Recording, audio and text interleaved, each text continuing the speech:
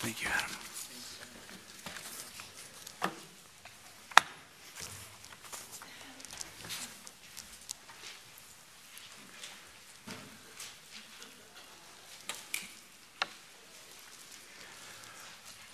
I'm always amazed at how God connects believers with His Word and through His Spirit.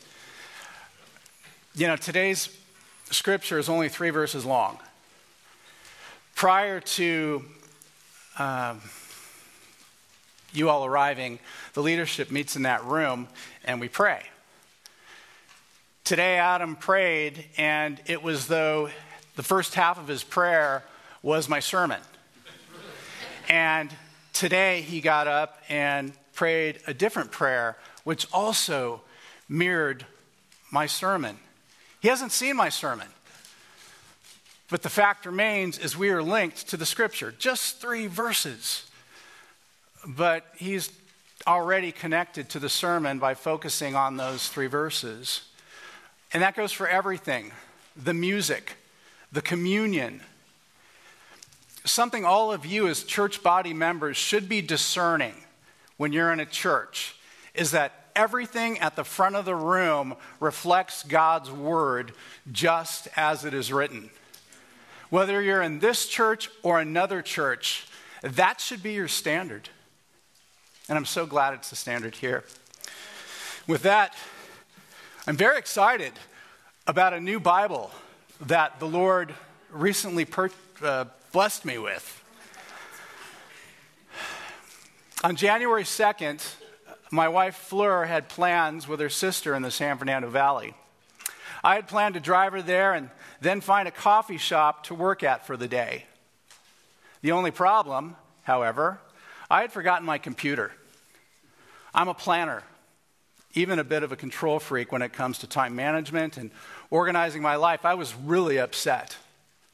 Thankfully, though, when this sort of thing happens, that is, when things don't go my way, I try to recall the words of a past Bible teacher I was blessed to learn from and serve under for nearly 20 years. He would often remind us at the study, when things don't go our way, that the sovereign God of the universe clearly had different plans for us.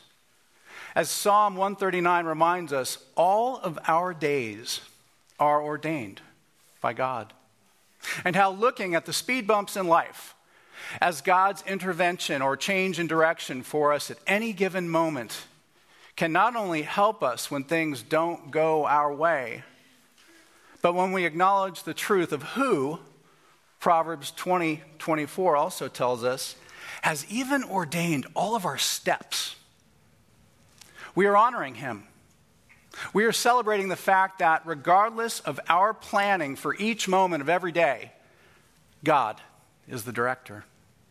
And embracing this truth is a way to praise Him and thank Him as we place our faith in Him, trust Him, and find comfort in His outstretched hand when things don't go our way. Yes, easier said than done. But I decided, begrudgingly, I was going to go with it.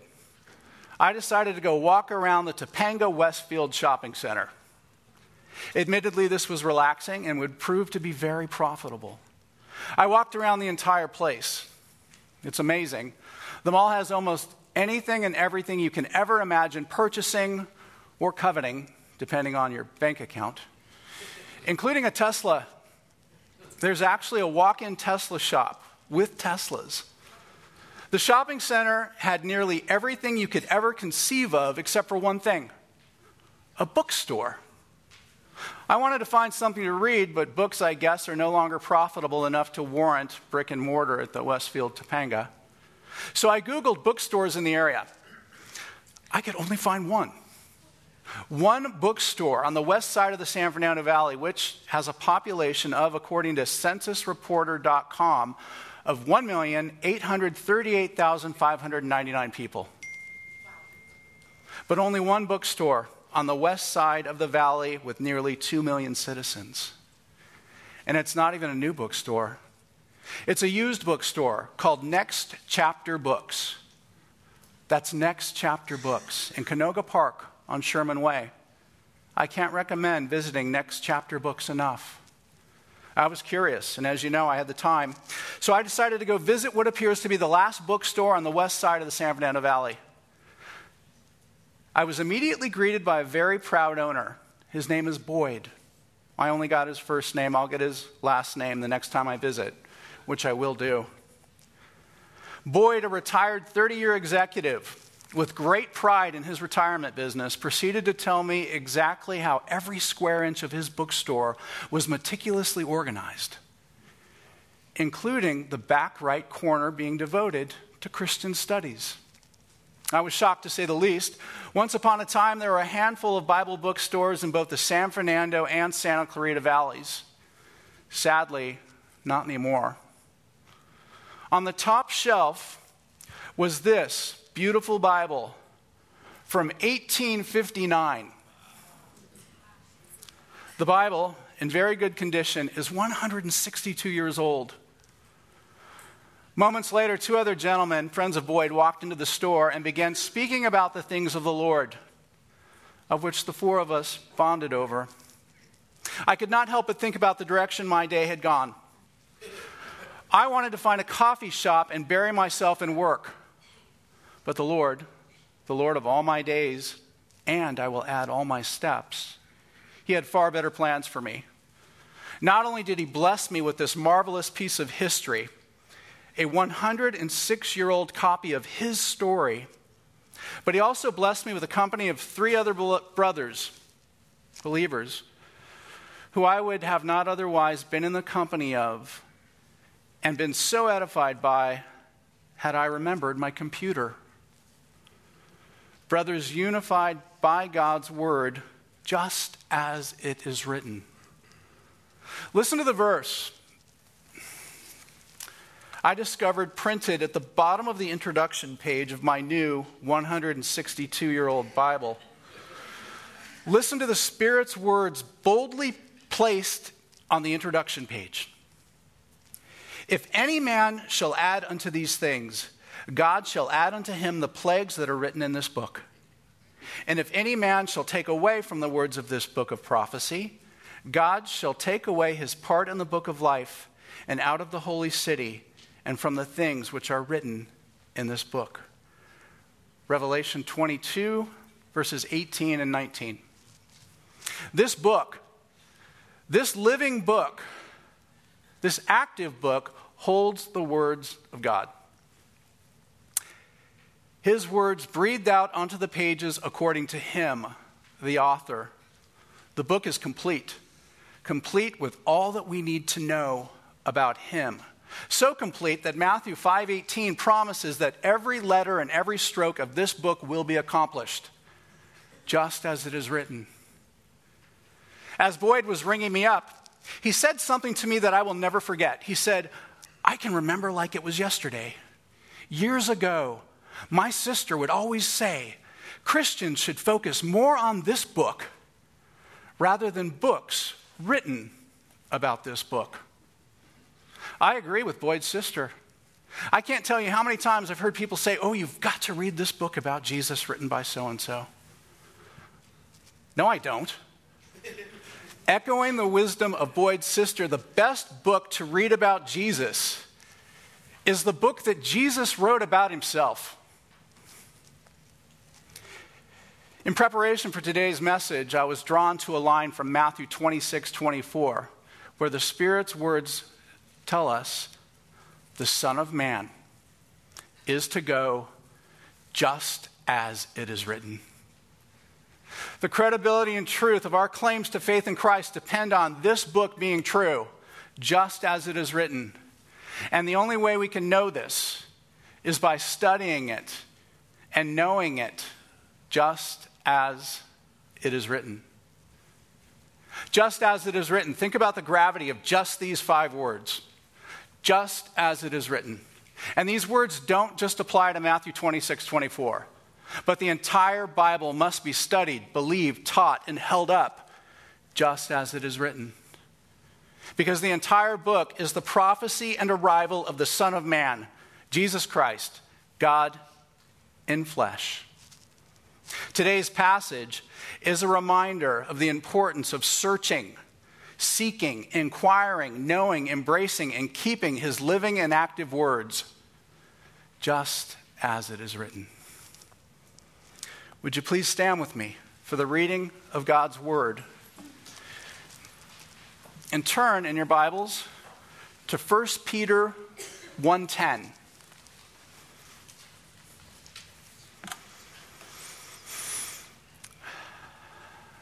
Please read along with me, verses 10 through 12. This is the word of God, just as it is written, starting in verse 10. As to this salvation, the prophets who prophesied of the grace that would come to you made careful searches and inquiries, seeking to know what person or time the Spirit of Christ within them was indicating as he predicted the sufferings of Christ and the glories to follow. It was revealed to them that they were not serving themselves, but you, in these things which now have been announced to you through those who preach the gospel to you by the Holy Spirit sent from heaven, things which angels long to look into. Let's pray. Heavenly Father, saving Lord Christ, Spirit of truth and life, giver of faith to believe, understand, and keep your words. You intercede for us with utterances too deep for understanding, but you have also blessed us with the exact words you do want us to own by placing them in our hands.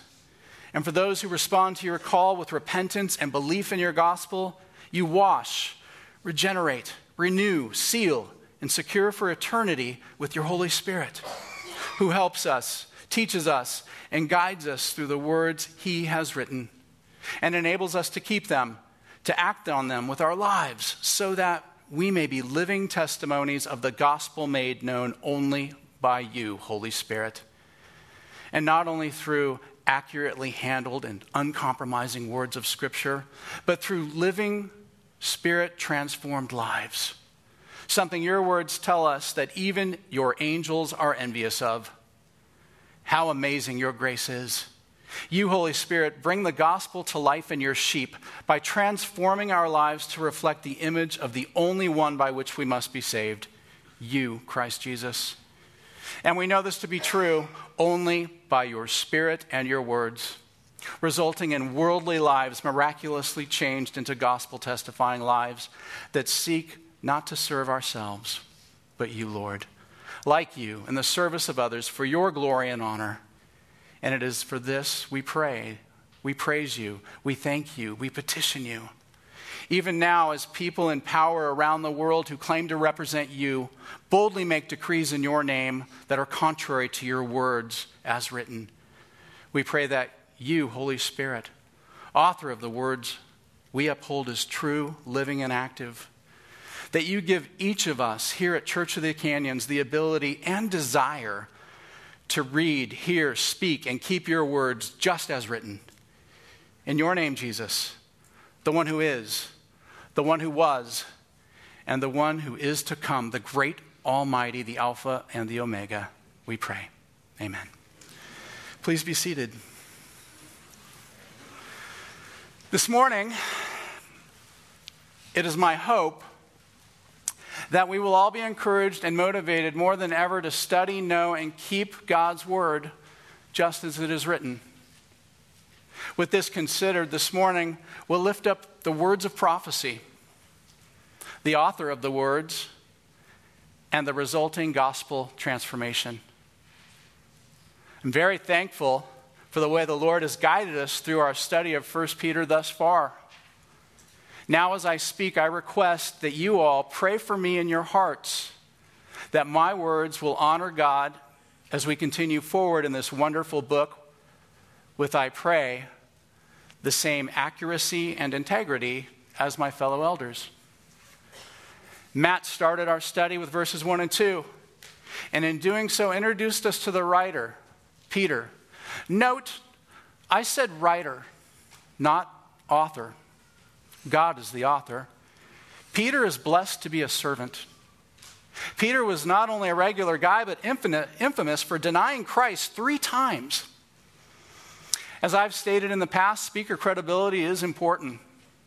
I can't think of anyone who could speak more credibly to the transformative work of Christ through his words of Scripture, combined with the gift of his Holy Spirit, than the very person who denied Christ 3 times, just as Christ said he would. But by grace, the same denier of Christ, a sinner just like the rest of us, would, by grace, be saved by Christ and become a writer for Christ, and honored to serve his church and be blessed by the Spirit to help teach us all. Moving on to verses 3 and 4, the big takeaway shared with us by Fred was that our hope is not in a principle. It's in a person. Again, our hope is not in a principle. That is to say, the clever words of someone neatly packaged, but rather, it's in a person.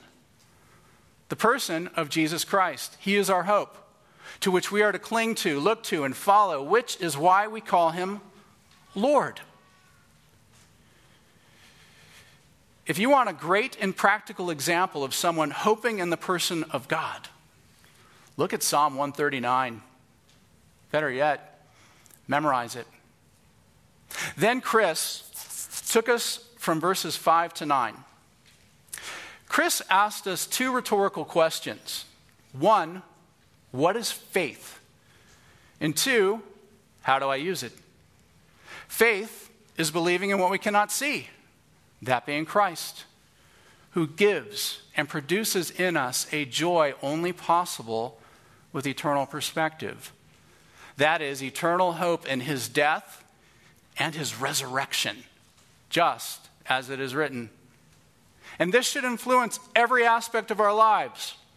Or, as our guest pastor, Matthew Heller, said last week, if you understand the value of your salvation, which is your faith, it will affect you every day. Which brings us back to Chris's second question. How do we use this faith?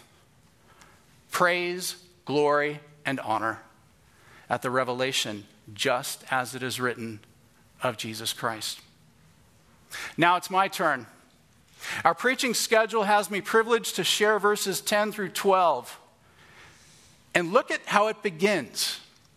As to this salvation. As to this salvation. It's as if to say, how do we even know all of this salvation stuff is even true? That is the revelation, the story of Christ we claim as Savior, Lord God. Because his words and Spirit tell us so. I'm going to repeat this question a little differently. How do we know the gospel is even true? Because his words and Spirit tell us so. And if you are truly saved, it's because you know his story, and his Spirit has transformed your heart, mind, and soul to believe it and live it. And these are not my words. They're his. Please look at your Bible and follow along again as I read 1 Peter 1:10. As to this salvation, the prophets who prophesied of the grace that would come to you made careful searches and inquiries. Just as it is written, the Spirit's words were and are to be studied and known for their truth. The prophets of the Old Testament, directed by the Holy Spirit, did this for us with careful searches and inquiries. And through them, God breathed out words that would prove to be true. Please turn to Isaiah 52, verse 13. Isaiah 52, verse 13.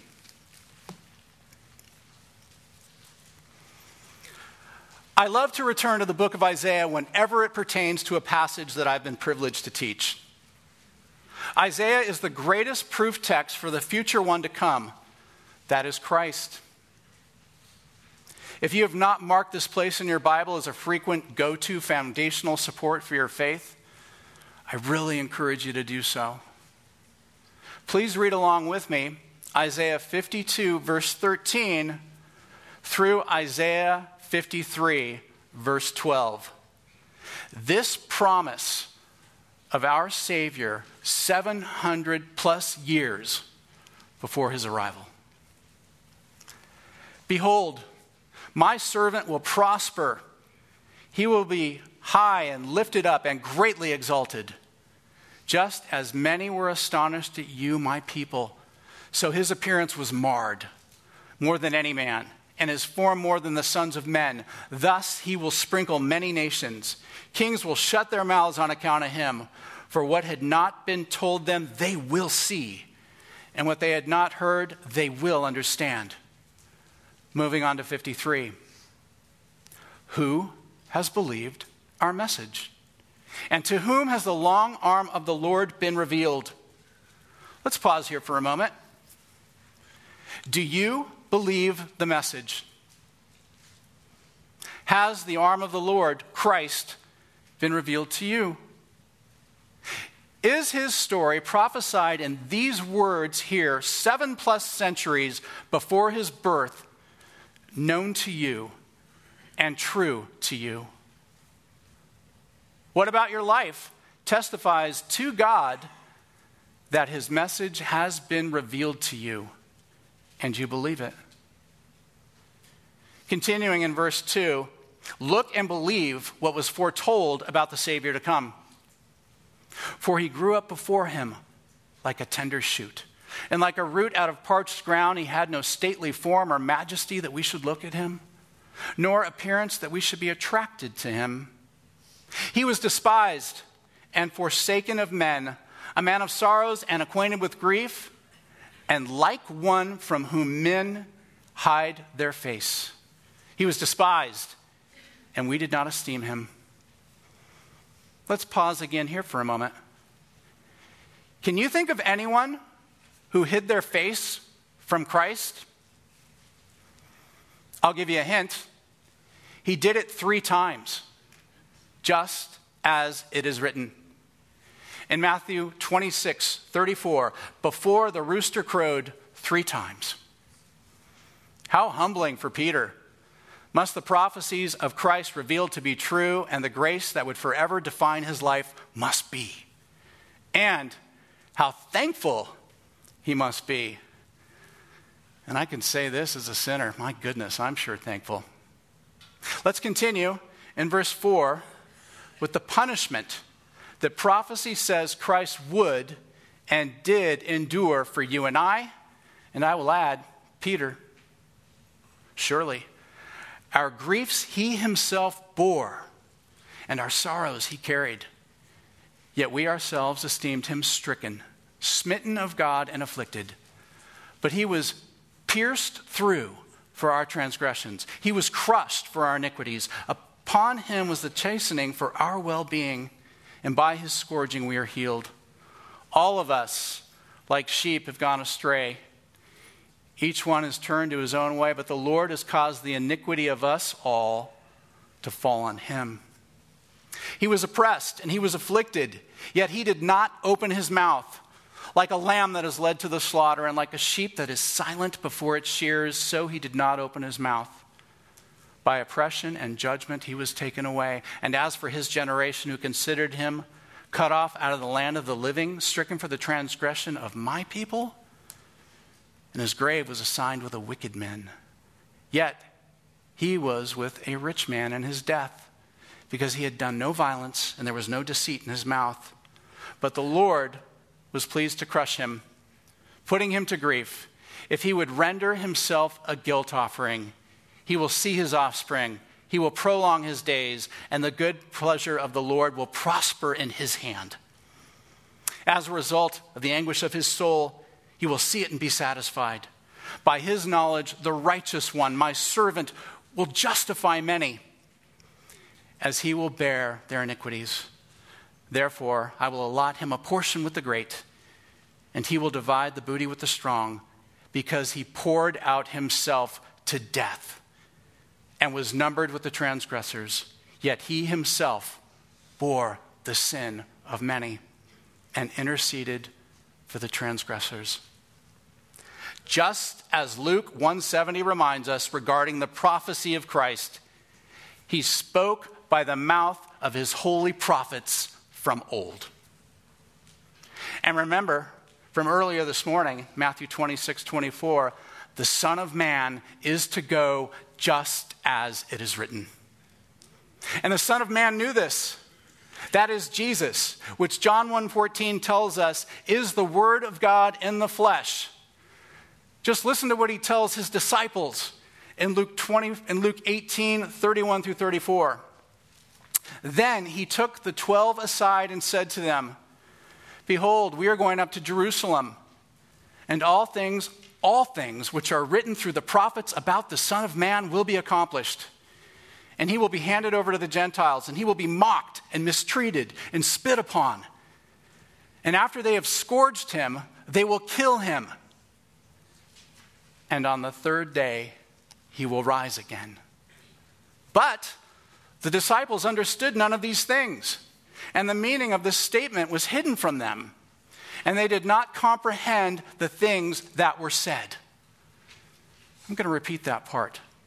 But the disciples understood none of these things, and the meaning of this statement was hidden from them, and they did not comprehend the things that were said. This is because it's all about God and his sovereign timing and planning. The author of the words, just as it is written. Please turn back to today's passage and join me in verse 11. That's 1 Peter 1:11. Please follow along as I read 1:11. Seeking to know what person or time the Spirit of Christ within them was indicating as he predicted the sufferings of Christ and the glories to follow. Just as it is written, the Spirit, the author of the words, helps us within our hearts to understand and believe his words just as it is written. This requires humbly submitting to and listening to the author, the Holy Spirit. The person and timing, the events of Christ and his delivery to the cross were his business to reveal accordingly. Currently on Wednesday nights, I'm blessed to spend time with some brothers and sisters studying the book of Revelation here at church. By the way, you're all welcome. Module 1, 6:30 Wednesday nights. Currently, where was I? There are countless books and commentaries about the timing of God and his plans for revelation. However, I can with full certainty say that I know how the events of Revelation will play out. And that is according to God's timing and planning. And I won't be able to figure it out. It's all up to him.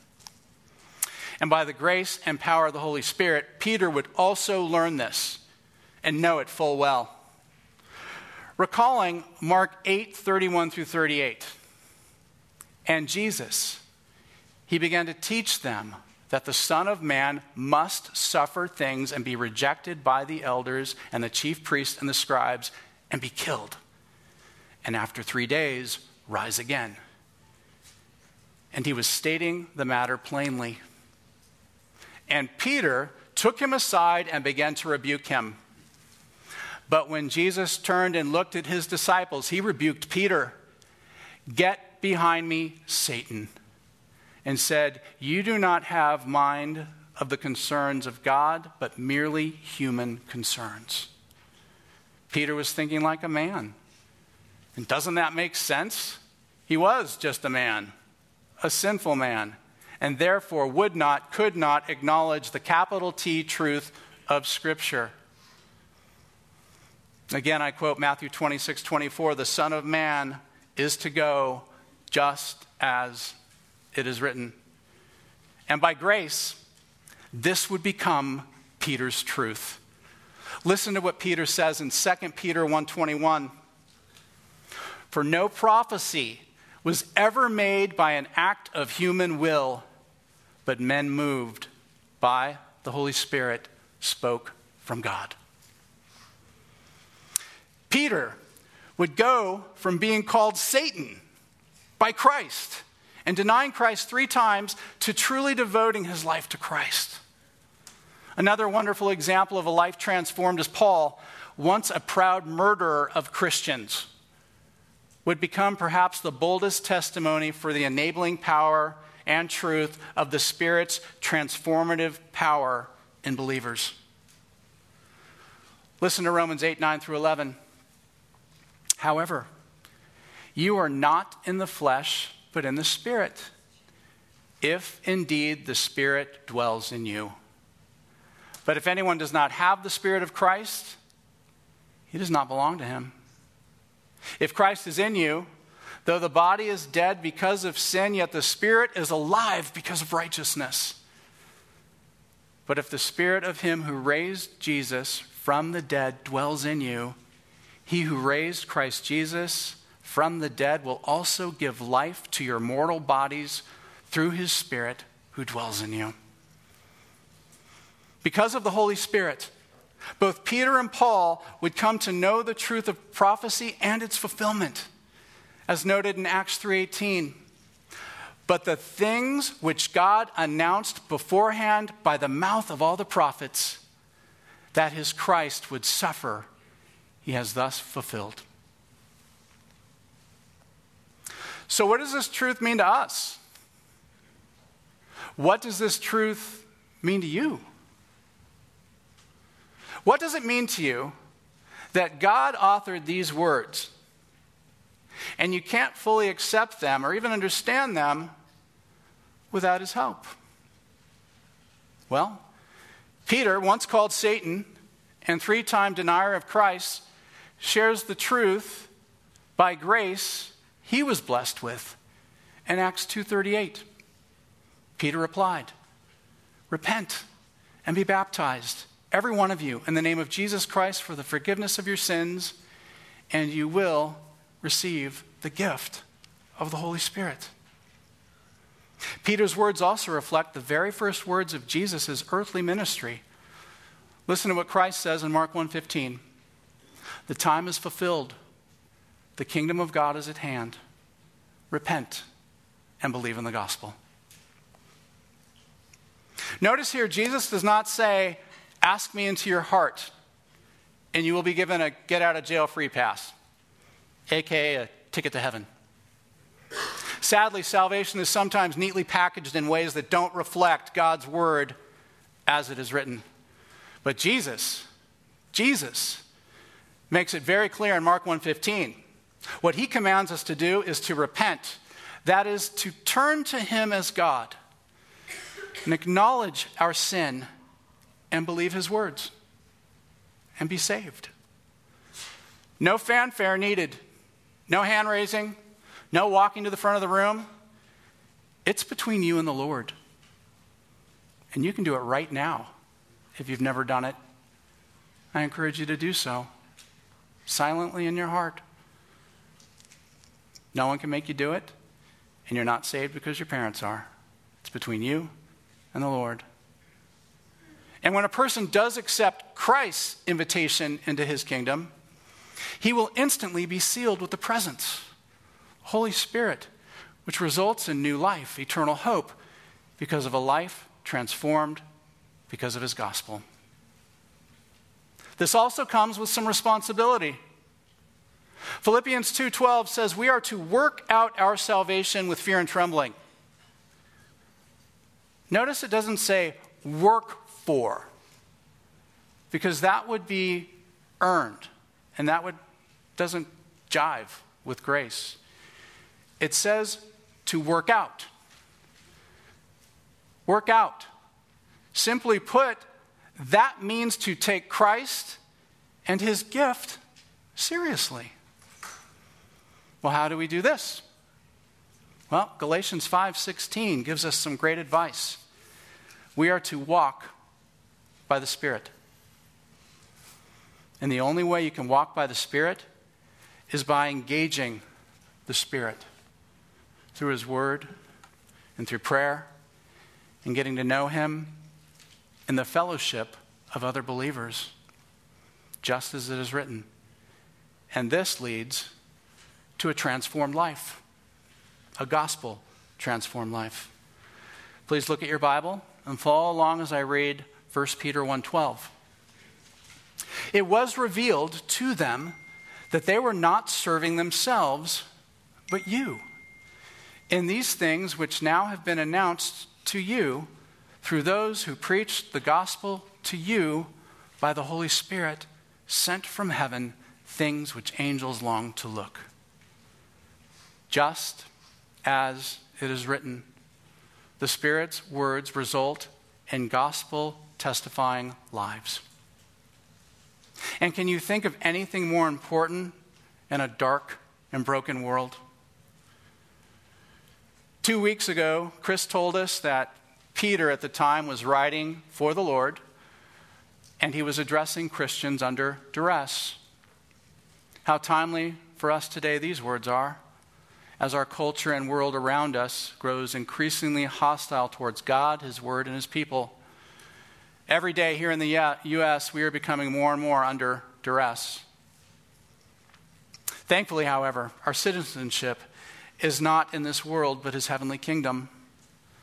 And because of this, we have immediate fellowship with His body, the true church, individuals as one who share in the gospel revealed, announced, and preached, and the lives transformed by the Holy Spirit to serve one another.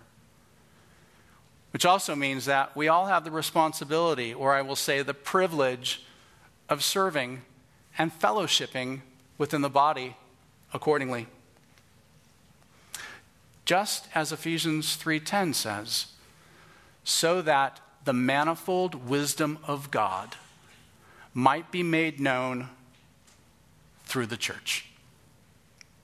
Note, it does not say through a pastor, but through the church. Churches do need and are blessed to have pastors and teachers, but all true believers together make up the church, the body and the bride of Christ. And we are called to serve within the body accordingly. And only the gospel of Christ transforms us to do so. Last year, we were blessed to study Jesus' Sermon on the Mount. Jesus said in Matthew 5:13 through 16 that believers are salt and light. Because salt is life-preserving, light is life-giving. All members of God's church are to study, know, and keep God's word, the manifold wisdom of God, just as it is written, so that we can be the salt and light that He says we are as believers.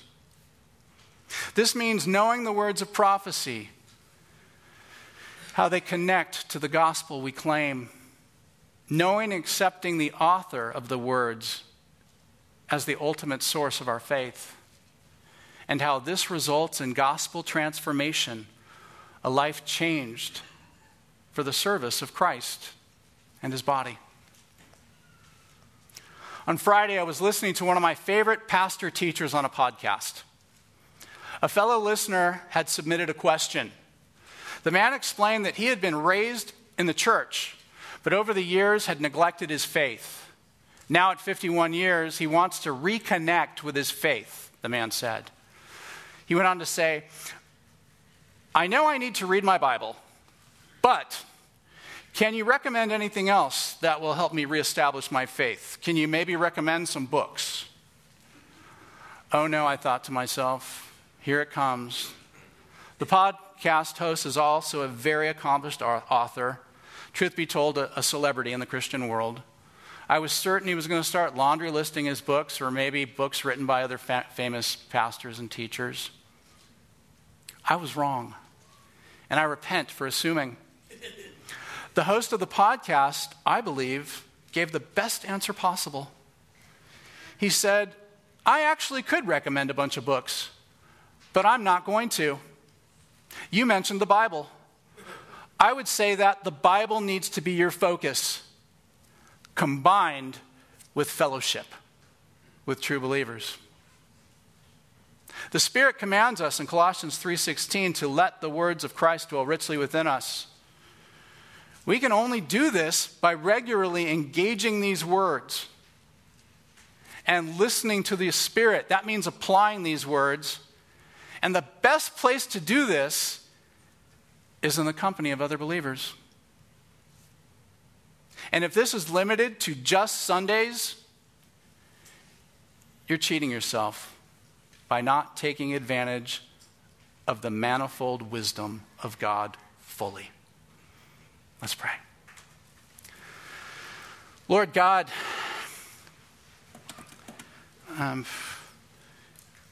after thinking about your words, this is one of those times where I just feel at a loss and am tempted to just say, intercede for us with groanings too deep for words. But with that, I thank you for the words you've given us through prophecy. I thank you for shining the light on their truth. I thank you for the Holy Spirit, which helps us to understand and see things that are plainly there, but because we're sinners, we wouldn't understand and see things without your help. And I thank you so much for the body of believers that we can also cling to, especially in times of duress, to be surrounded by, loved, lifted up, and fellowshipping with like-minded people. And when I say like-minded, I say unified in you, Christ.